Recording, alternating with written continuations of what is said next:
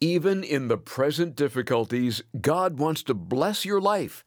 Pastor Ed Taylor explains. We're living in challenging times, and I think it's important that you know what God wants to accomplish in your life.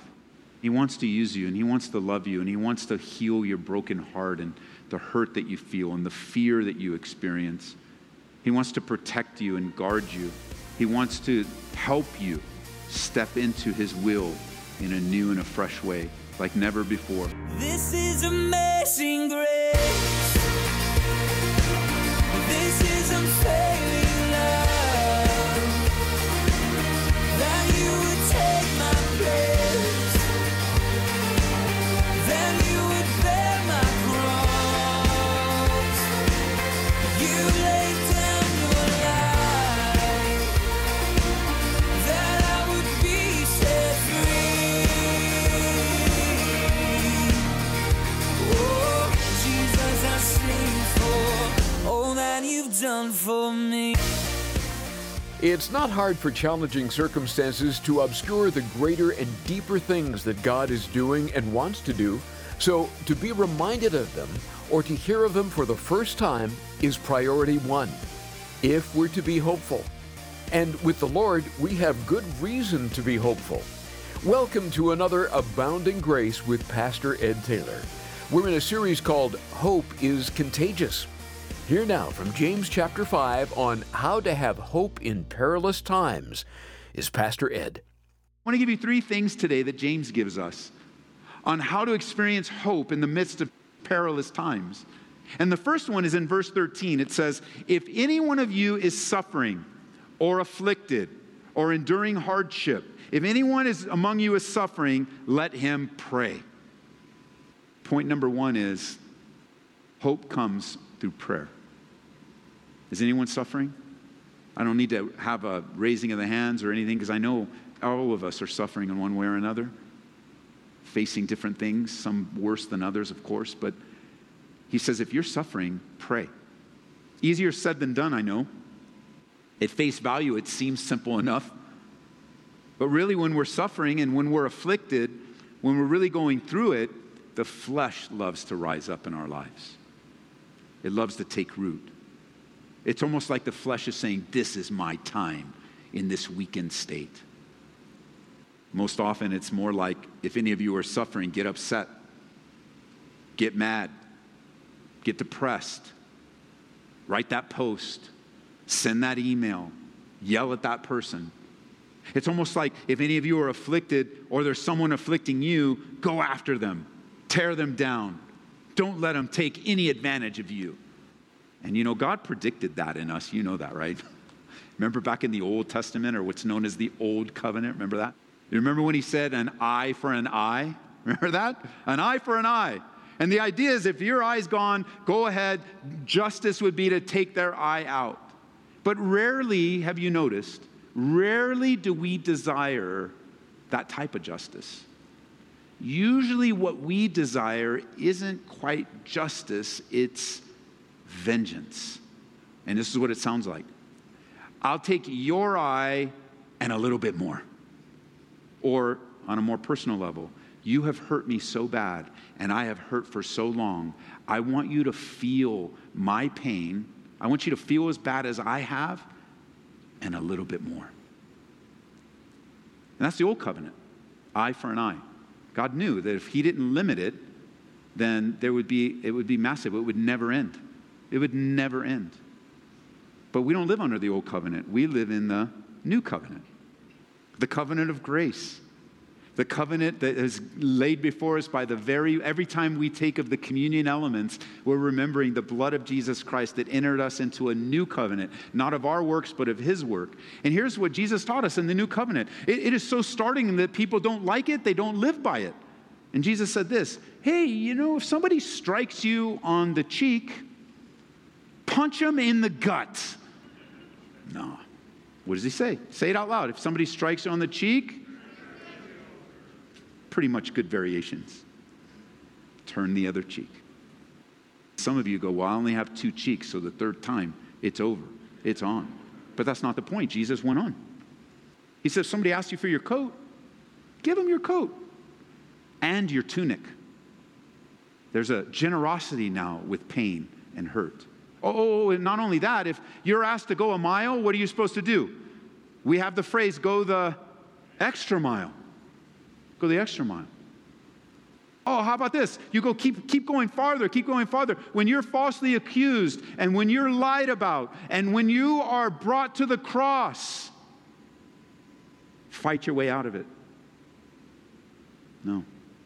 Jesus laid down his life innocently. You see, if you're not careful, church, you're going to be listening to the wrong book. We have one document that rules over our lives. You know what that document is? The Word of God. One document. We have one shepherd, the Good Shepherd. And he's not me or you or whatever popular voice. It's one shepherd, the Good Shepherd, that we hear his voice and we follow him. You see, I believe that hope comes through prayer because prayer immediately connects us to the God of hope, to God who laid down his life, to the God who saw wretched, wicked humanity doing wretched, wicked things, and out of love sent his only begotten Son to die on behalf of sinful men and women. And lest we forget, we were the ones Jesus came to die for. Not just they, but we. You and me. Are you afflicted? Hopeless? Pray. Pray. I know this isn't easy for me. This isn't easy for me. No, I'm sure it's not easy for some of you. I'd rather fight my own battles. And I've made that mistake too many times. I'd rather give people a piece of my mind, try to argue them into submission. But I'm wrong every time I do that. I'm wrong because our fight is not against flesh and blood. It's against principalities and powers. It's a spiritual battle. It's in the spiritual realm. We have to fight spiritual battles with spiritual weapons. We don't want to find ourselves in a place of grumbling and grudges.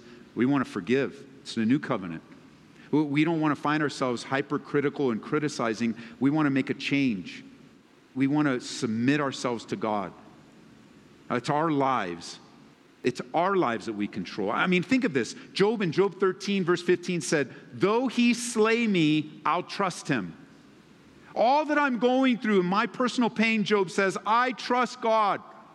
I think of the psalmist when we learn in Psalm 23, like though I walk through the valley of the shadow of death, I will not fear. I think of Romans chapter 8 at the end in verse 39. Nothing will separate us from the love of God. Nothing. And that's such an encouraging verse. Job, your faith encourages me. David, if I ever get to the valley of the shadow of death, your psalm encourages me. Oh, Paul, writing to the Romans, nothing will separate. But you have to understand, there are seasons in our life where we're slayed. And there's seasons in our life where the valley of the shadow of death seems like it will never end. And there are times in our lives that seems like every force of hell is trying to separate us from the love of God. How about the one that Jesus said? Jesus said something super encouraging. The gates of hell will not prevail against the church. He didn't say the gates of hell wouldn't come against the church. And it seems like every demonic attack is unleashed upon you and me, the church of Jesus Christ. But not everybody is going through trials, which brings us to number 2, which is kind of cool. It seems a little out of place, but it's not. He says in verse 13, if anyone's suffering, let him pray. Then he says, if anyone's cheerful, let him sing. And so some of you just have the disposition of being encouraging and relatively happy in difficult times. Like you just have that personality that it's not that you don't feel like the pain or anything. That's not true. You feel it like everyone else, but you have a disposition where you're cheerful more often than not. And for those of you that are cheerful, what does the Bible say? Sing. And you go, Ed, why? Well, because we need you and we need to hear your voice. We need to hear your voice in difficult times. Sing. In Ephesians, it says, the Bible tells us as believers to sing to one another. So try that this week. Just be walking through King Soopers with your milk and your bread and just sing to the person behind the plastic protecting them. Just sing. What are you doing? Well, I'm doing what the Bible said. I'm supposed to be singing. Pastor told me to sing to you. What song would you like to hear? Sing your heart out. You know as well as I do, I already mentioned it, that we've been enduring online services. We've been watching online. Maybe you've been watching another church. You're watching this church. You've been worshiping, and it's been good. It's been great. I know I watch some friends of mine. I enjoy their services. I love it. I love it. I love it. But it's not the same as being here personally. There's just something about being in a room with other believers that God created us, and you walk in, like you get here, just think about today. Someone here just, they got you, didn't want to come to church, didn't want to come, and you're on your way, and then somebody cut you off, and you go, I'm just going to go home. And then you come up here, and some dude's yelling at you. Is he still out there? Some guy yelling at you with a bullhorn.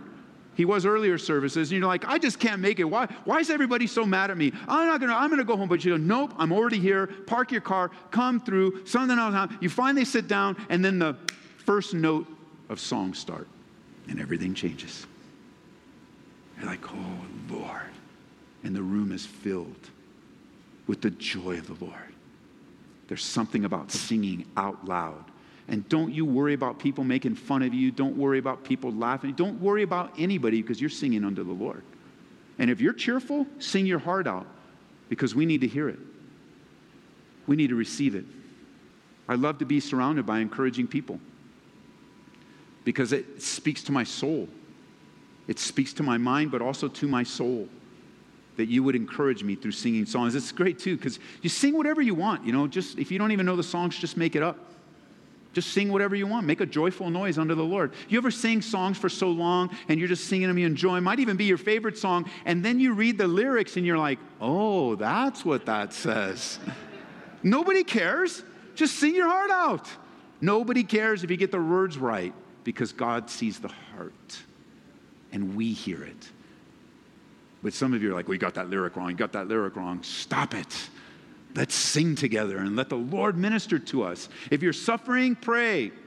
If you're cheerful, sing. And then the final one, notice in verse 14, it says, the root of hope in tumultuous times, perilous times. If anyone's sick, let him call for the elders of the church. Let them pray over him, anointing him with oil in the name of the Lord.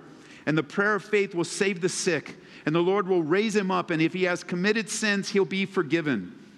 This is literally what it sounds like. If you are sick, call for the elders of the church, and the elders of the church will anoint you with oil and pray over you by faith, asking God to heal you according to his will. That's exactly what it means. Notice he also ties it spiritually to the forgiveness of sins. So there are spiritual implications of this as well. The Holy Spirit is often typified in the Bible by oil. So there's a sense of that acknowledgement of the oil, the presence of the Holy Spirit, the comforter, the healer, Jehovah Rapha. This is literal. That's exactly what it means. But also let's step back for a second and consider an application in a moment, because when you're sick, you should ask the elders to pray for you. Like when we started gathering together smaller groups to test some things, weeks ago, somebody came up and said, hey, did you know so-and-so was in the hospital with COVID for over 2 weeks, back in the beginning of it? And I said, no, how would I know? Nobody called. How would I know? How could we know unless you call? And many times there's this frustration, well, nobody knew I was but call us. If you call us, we'll come. Like, I don't know how we would navigate because they weren't letting people in the hospital, but we'll come in the parking lot and we'll take oil and we will throw it at the window of your room and we will pray over you. We'll find a way.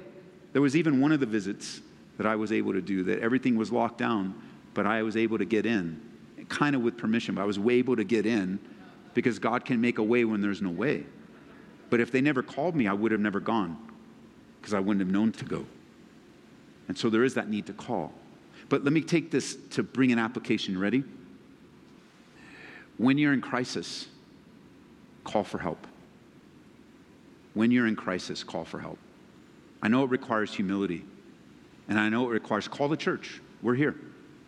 text the number. Here's the number, 24/7. Ready? 24 hours a day, 7 days a week. 720-336-0897. Yes, that is a real phone number. 720-336-0897. Hearing this message in Texas, Florida, where this will be broadcast, New Jersey, all over the country, around the world, use that number. It's monitored. And we pray. And we'll find you help in your community if you need it. We'll give you an outlet of someone close, some church nearby that might be able to reach out to you. But call for help. Let alone that going out, you guys, when you're in affliction, call for help. You could call the church where the pastor's here. You could call a friend, a trusted mentor, a brother or sister. You guys that are younger, call for your parents. Get your parents involved in your life. Let them speak into your life. They love you. They want to help you. When in crisis, call. So hope comes from prayer. Pray, sing, and call. Simple enough, but powerful truths of where hope springs eternal from the Holy Spirit living in us, our relationship with God. And you know, it starts, we're never going to be able to make a difference in our culture until we have a real right relationship with God. Right? The Bible says, love God with all your heart, soul, and mind. Then love your neighbor as yourself. So all true love first comes from God. He's the initiator, and it comes through us to others. We can't manufacture it. It's something God gives to us. We're to keep our eyes firmly fixed. Like everything starts and ends with the gospel of Jesus Christ. Jesus is the author and the what? Finisher. He's the Alpha and the Omega. He's the beginning and the end. It's everything to him, from him, in him. And he's the hope of our lives.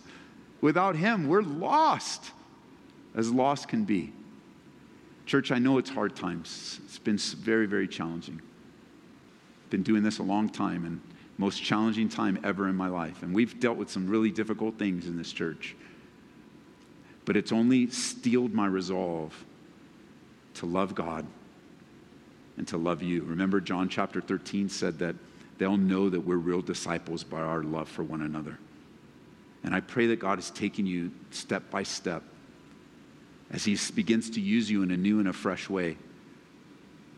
We think of last days, and you think of all that's going on. I want you to think that as bad as it is, God said the closer Jesus comes, the harder it's going to get. And that even toward the last days, people's hearts are going to faint, and believers or so-called believers are going to turn their back on the Lord. They're going to fall away. And it's God's desire that we come to him, the God full of compassion and gracious, long-suffering, abundant in mercy and truth, Psalm 86:15, so that we can then take others directly to him as well. So if you've never given your life to Jesus Christ, as the worship team comes back up, if you've never surrendered your life to Jesus, that is the key here. That's what's important. This is the time. You're watching online, listening. I realize if you've been with us through the whole time, it's been some challenging things I've shared. But we're living in challenging times. And I think it's important that you know that I'm committed to the gospel. I'm all in. I'm all in, and I know many of you are all in, of what God wants to accomplish in your life. And he wants to use you, and he wants to love you, and he wants to heal your broken heart and the hurt that you feel and the fear that you experience. He wants to protect you and guard you. He wants to help you step into his will in a new and a fresh way, like never before. And if you've never given your life to Jesus, then you're separate. Like there's a disconnect. There's a disconnect between you and God, but God is inviting you into relationship with him. He's inviting you into relationship with him, that you would repent of your sins and receive the Lord Jesus Christ as your Savior. And I want to invite you to do that. Maybe you're watching online and I don't see you, but I want to pray with you that today God would bring you to a place of surrender for the very first time, a place of repentance, a place of the newness of life. For you that are watching or listening, We don't have the privilege of seeing you. I want to lead you in a prayer. The Bible says that if you confess with your mouth the Lord Jesus and believe in your heart that God raised him from the dead, you will be saved. So you could just simply talk to God, which is the basic definition of prayer. Where you can say, God, forgive me of my sins. I believe you sent Jesus Christ to die for me because you love me. And I want to dedicate my life to following you.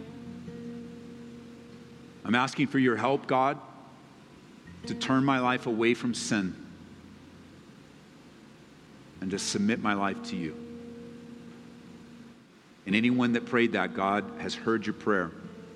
And it's not just words that save you, it's God giving new life. And if you responded to the gospel and you're online or on the radio, go to our website, calvaryco.church. Scroll down to the bottom. How to know God is everything we give away here. You can print it out, save it, forward it, post it on your social media so that people know the next steps in following God. It's a readily available resource that Pastor Ed was talking about today on Abounding Grace, and we trust you'll take advantage of it. Pastor Ed, we trust there are those listening that prayed to receive the Lord and will go to our website where there's resources to help in their new relationship with God. But in the meantime, can you give us a little summary of those next steps you mentioned in following the Lord? Well, Larry, it's our heart not only to see a person won to Jesus Christ, but we also want to watch them grow and mature or be discipled in Jesus Christ. And discipleship begins with what you term the next steps. Step number 1, pray. Learn how to talk to God. And you don't have to have a perfect understanding of what prayer is or how to do it, but rather just do it. Be in a position to pray. And one of the models you can follow is you may have even learned this in Matthew chapter 6. You can use the Lord's Prayer, the model prayer, and just kind of go through the steps of each phrase and how it applies to your life. Not only pray, but read the Bible. And I suggest any new believer to read the Gospel of John. Just start in John, because not only is the Gospel of John there to bring a person to a saving faith, but also to strengthen a person in their faith. Thirdly, be sure you're in church. Fellowship with other Christians. The Bible tells us that is a gift to us to share relationship with others. Number 4, tell somebody about what happened. Tell someone what changed your life. The Bible says to go into all the world and preach the gospel.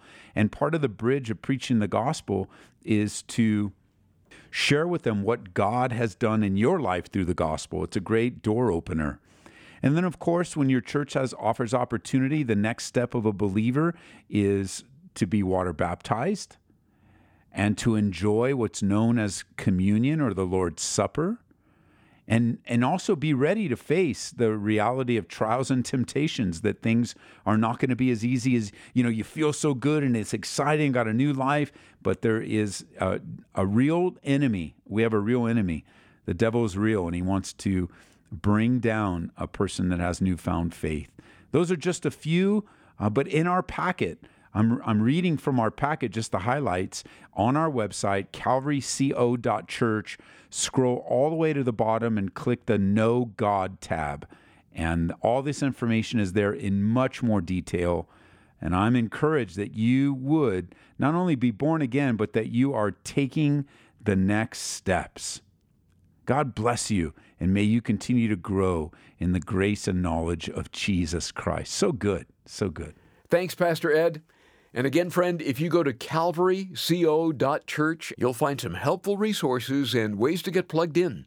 If you'd like to hear this message or previous studies in the series, stop by aboundinggraceradio.com or listen to us through our app. Search for Calvary Aurora in the App Store or Google Play.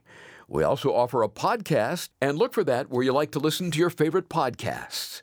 Each month, we try to pick out a book that we believe can be of some help to your walk with the Lord. And this month, it's Dark Clouds, Deep Mercy, authored by Mark Rogop. Now, this book seeks to restore the lost art of lament and will help you discover the power of honest wrestling with the questions that come with grief and suffering.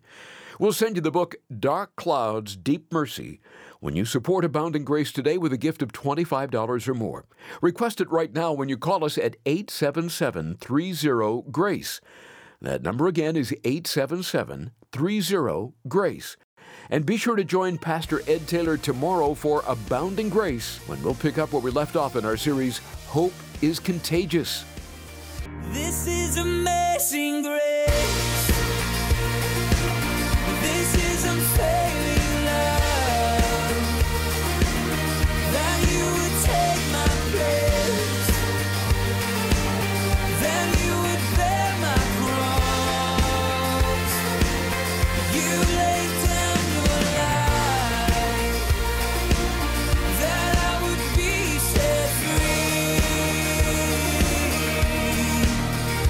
Oh, Jesus, I sing for all that you've done for me. Abounding Grace is brought to you by Calvary Church in Aurora, Colorado.